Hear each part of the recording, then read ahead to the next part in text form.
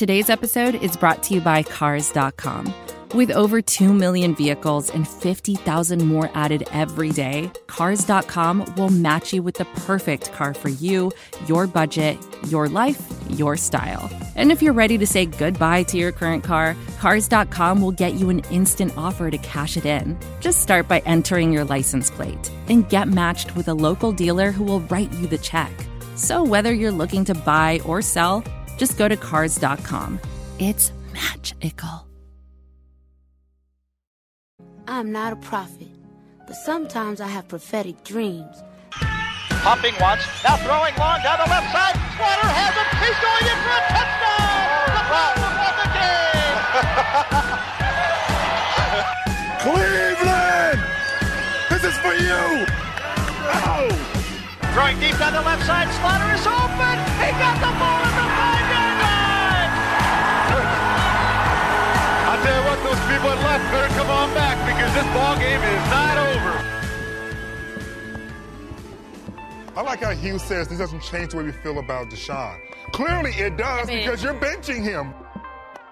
No, I'm not going to say I'm week-to-week mode. I'm just, let's see where we are. Kevin's this week. Next week's another game. We'll go from there.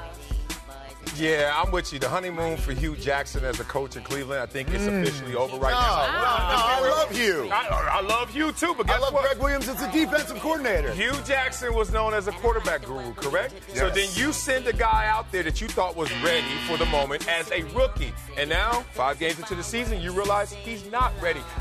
Again, it doesn't matter. I mean, he's in Houston.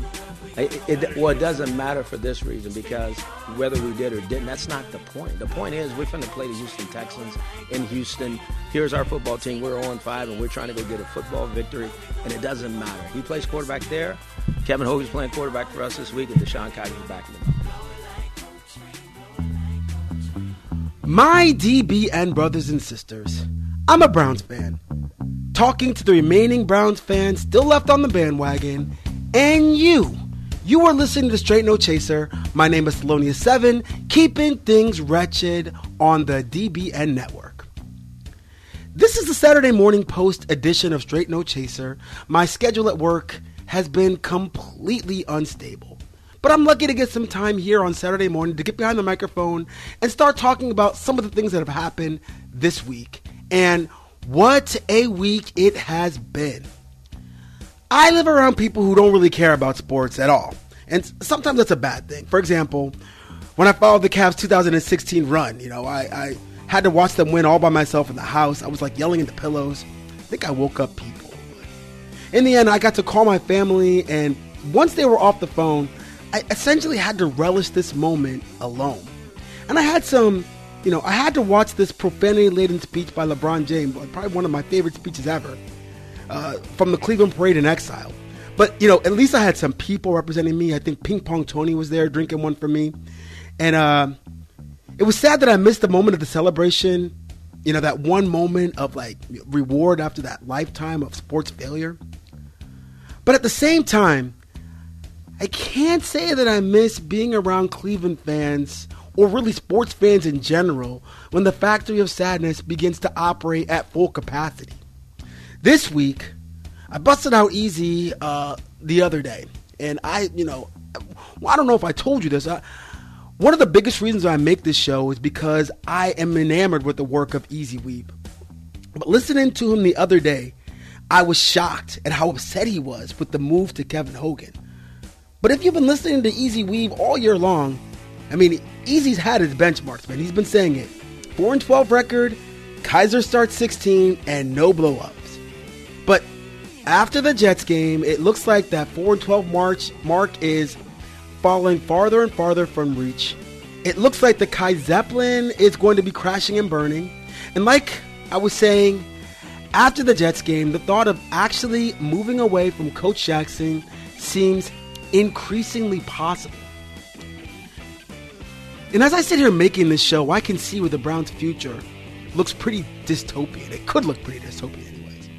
It scares me to think that fans like Easy Weave, these guys who are true stalwarts of the Cleveland Browns community, could eventually be alienated by this process. It has been 18 years since the team has returned And I've been a Browns fan for well over 35 years. My first memory being Red Right 88.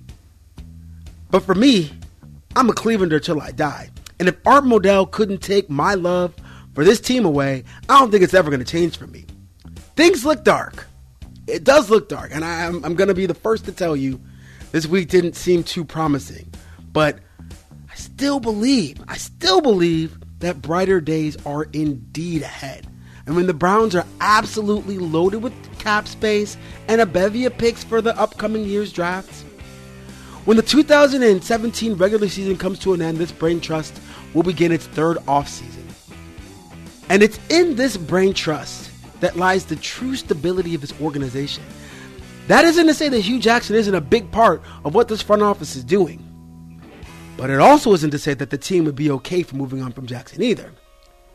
What it is saying is that Jackson's biggest problem is a lack of talent, which the Browns will be able to address in the coming years.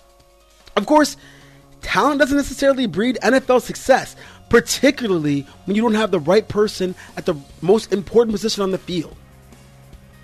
And that's where the Browns are moving into Week 6 in their game against the Houston Texans. I was listening to Triple B earlier this morning and also last week, and they made some really interesting points about DeShone and Hogan, and also about Deshaun Watson as well. But we'll start off with the points that RoboDog made with Kevin Hogan. He made some arguments early on that were saying that Hogan probably should have been starting at the beginning of this year, and that the move that Hugh Jackson is making now is kind of something he's doing to kind of set things right, and that's maybe the way it should have been at the start. You know. And I'm not sure if the competition hadn't been tilted to the top three competitors, those being Kaiser, Kessler, and Osweiler. And that if the playing field had been completely level, maybe Hogan could have shown that he was the quarterback to lead the organization. You know, I'm not sure that this is actually true when RoboDog makes this supposition. In the end, it's a really interesting supposition. It's the one that John W. made from the outset. And I can see where RoboDog is coming from on this point. I think that Kaiser kind of earned this job by default. And really the logic makes sense for him to actually take the job. His talent absolutely jumps off of the field from the first time you watch him. And really, logically speaking, it should just be a matter of his development before you end up with a long-term winner at the position. But fast forward to Game 6 on this calendar, and this isn't the story that was supposed to emerge. The Browns are flying now to Houston and going to face a rookie quarterback in Deshaun Watson. Of course, this isn't the rookie quarterback battle that we were all expecting. But to me, it looks like a pretty compelling matchup going in. In fact, it looks way more compelling than what most of the pundits that I've seen breaking this game down say. Really, the strength of the Texans is the way they run the football. It starts with Watson and Miller, Lamar Miller, Braxton Miller, and maybe he does this as well. But you can't forget about Deontay Foreman, Deontay Foreman, James Conner, these were the two backs that I looked at in the draft this last year and was thinking about the kind of a back that they would use to spell Crowell. And I really wish the Browns had gone out and got a back like this, but alas. In the end, though, the Houston Texans have done a great job in recent weeks working play action, rollout passes to utilize Watson's feet in this offense. Top off that with the excellent skill position players at wide receiver being Hopkins and Fuller. And you can see why the Texans offense has been so dangerous as of late. The key to this offense clearly is Deshaun Watson. But the strength of the Houston Texans offense is going to end up playing into the teeth of the Browns' strength on defense. I mean, with Will Fuller, they can always take the top off the defense, but they still largely operate in the short to mid-range area of the passing game. I don't think that the Texans are going to drop 60 on the Browns, but that depends on how Cleveland plays on offense and whether they're able to hold the ball. Hogan has proven to be a capable runner, and his quick decision-making has really made up for his perceived lack of arm talent. I'm looking to see how much more effective playmakers like Njoku and Deval can be in this offense. But what I find is borderline crazy is the way that these two quarterbacks' stories have gone, starting back in the preseason. Watching Deshaun Watson operate in a pro-style offense produce much different results than what he's doing here. He looked really overwhelmed in the preseason and even more mistake-prone than DeShone But as the year's gone on, you can see that O'Brien has begun to employ concepts that Deshaun Watson was successful using in college, and the results have been nothing short of shocking. But when you look at this progression and see how far Watson has come, you have to look at yourself and ask, why hasn't the case been the same with Kizer? Kizer seemed like he has the most skill. He seems like he has the best opportunity to do something special with a team. He started right away, but in the end, it seems like his trajectory has gone exactly the opposite direction.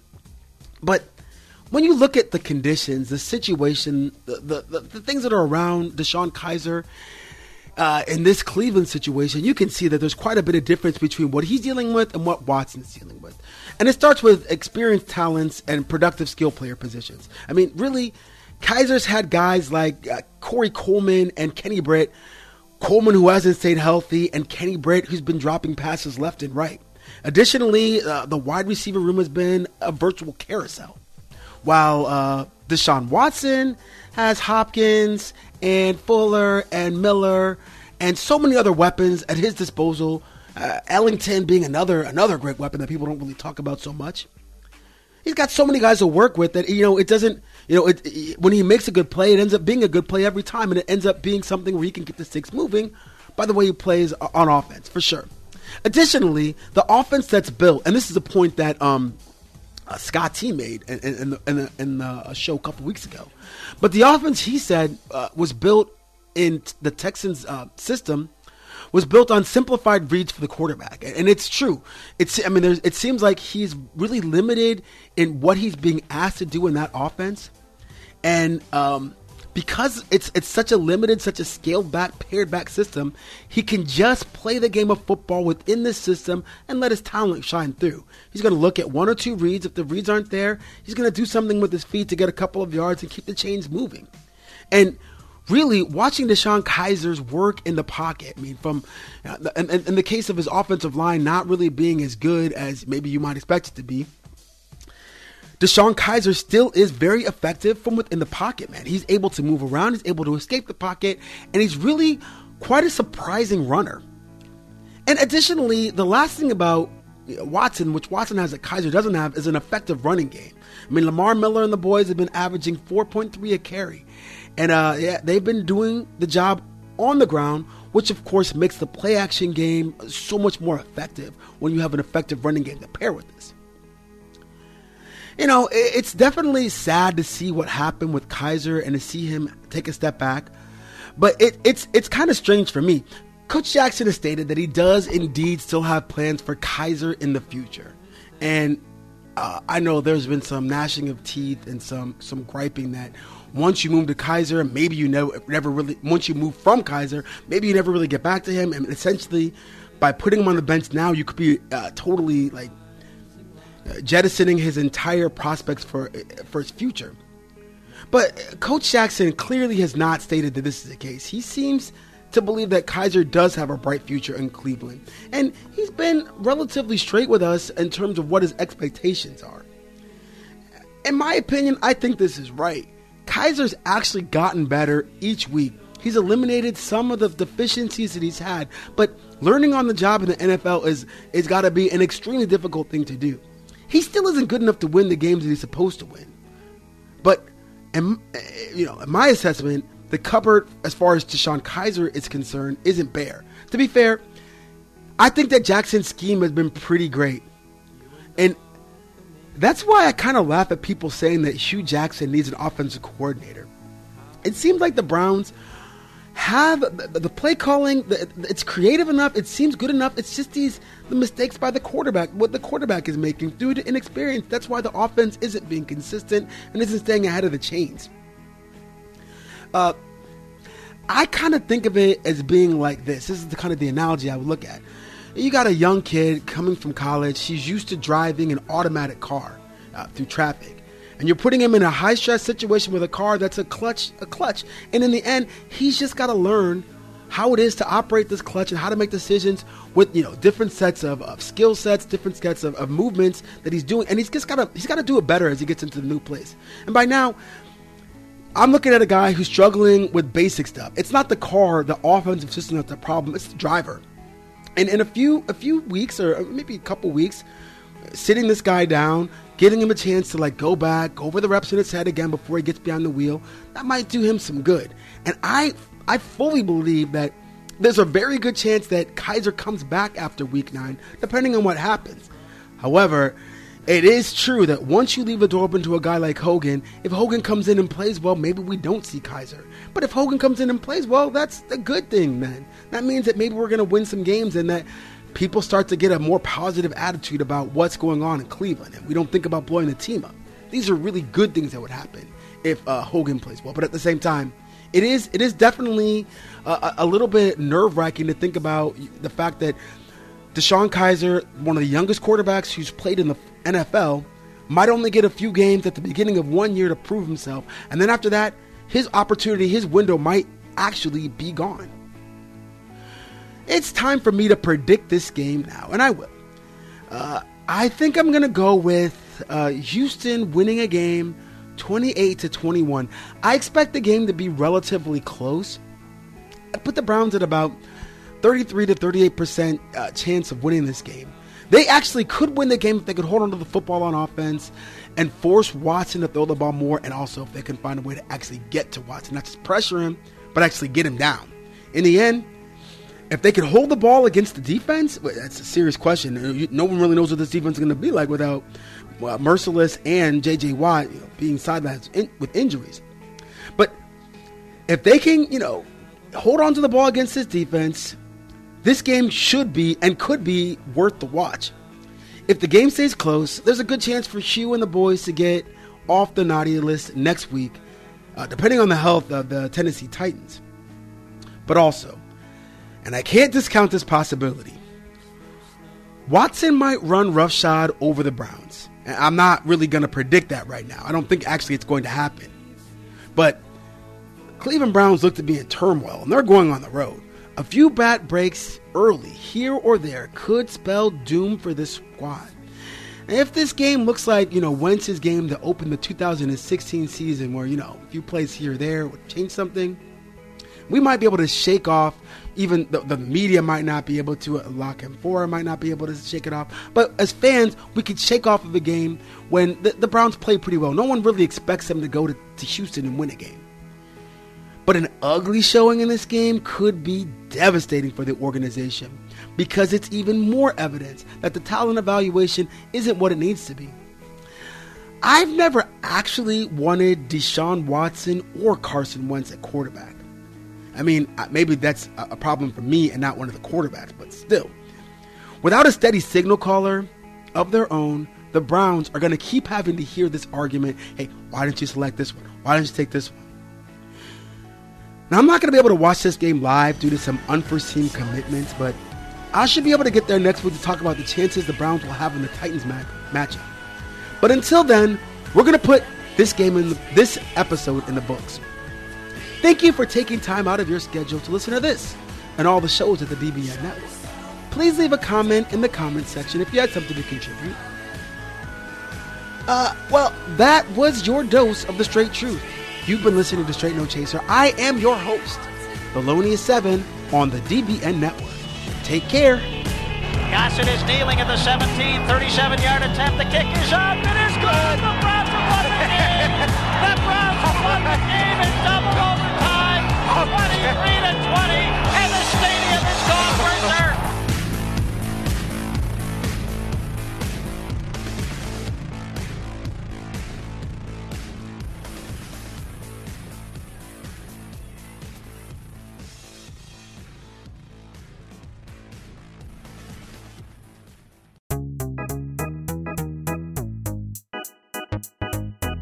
Hey, I'm Anil Dash, and I'm the host of a new show called Function from the Vox Media Podcast Network and Glitch. This season, we're talking with experts about why our voting machines are so bad and how that might hurt our elections. We'll also talk with an animator to find out how popular dances from the real world end up in video games. And we're going to tackle the biggest question in tech. Why do so many celebrities use screenshots from that Apple Notes app to make their public apologies when they screw up? You can find new episodes of Function every Monday on Apple Podcasts, Stitcher, or wherever you listen to podcasts. And thanks to Microsoft Azure for sponsoring Function. Hello, I'm Nilay Patel, the editor-in-chief of The Verge and host of Decoder, a business podcast where I interview CEOs about big ideas, the problems that come from those ideas, and how they make decisions. It is also surprisingly about org charts. It comes up a lot. We're launching a new limited series that we're calling the Centennial Series, where I talk to CEOs of companies that are over 100 years old, like Xerox, Barnes & Noble, and more. There's no 100-year-old company that's without its struggles, and it's been fascinating to talk to these CEOs about which parts of these companies' history are important and which parts they can let go. A little spoiler for you, if a company is over 100 years old, there's a lot of drama to talk about. It's been a good time. You can listen to the Centennial Series right in the Decoder feed. New episodes of Decoder are out on Tuesday, and the Centennial Series is out on Thursdays. Check it out. We think you're really going to like it. You can get it wherever you get your podcasts. Most of the time, we talk about tech in terms of a handful of gigantic companies, like Google, Meta, and Apple. But some of the most interesting stuff we find online is the product of a single person. When you're working on your own, I think there's this beauty of being able to come up with an idea and then implement it then in that moment. You don't have to have permission from someone else. There's no red tape. In the Vergecast series Solo Acts, we'll get to know these people, the tech they use to get stuff done, and the obstacles they face trying to compete with the giants. Some people that I talk to and my friends are like, your competitors are Zuckerberg and Musk. Like, aren't you kind of afraid of that? Every Monday, our friend Ashley Esqueda will be curating and hosting these interviews and sharing with us what she's learned. I can't believe the McRib locator was originally a tornado locator. Right. Pretty wild. Listen to our Solo Acts miniseries now in the Vergecast feed, anywhere you find podcasts.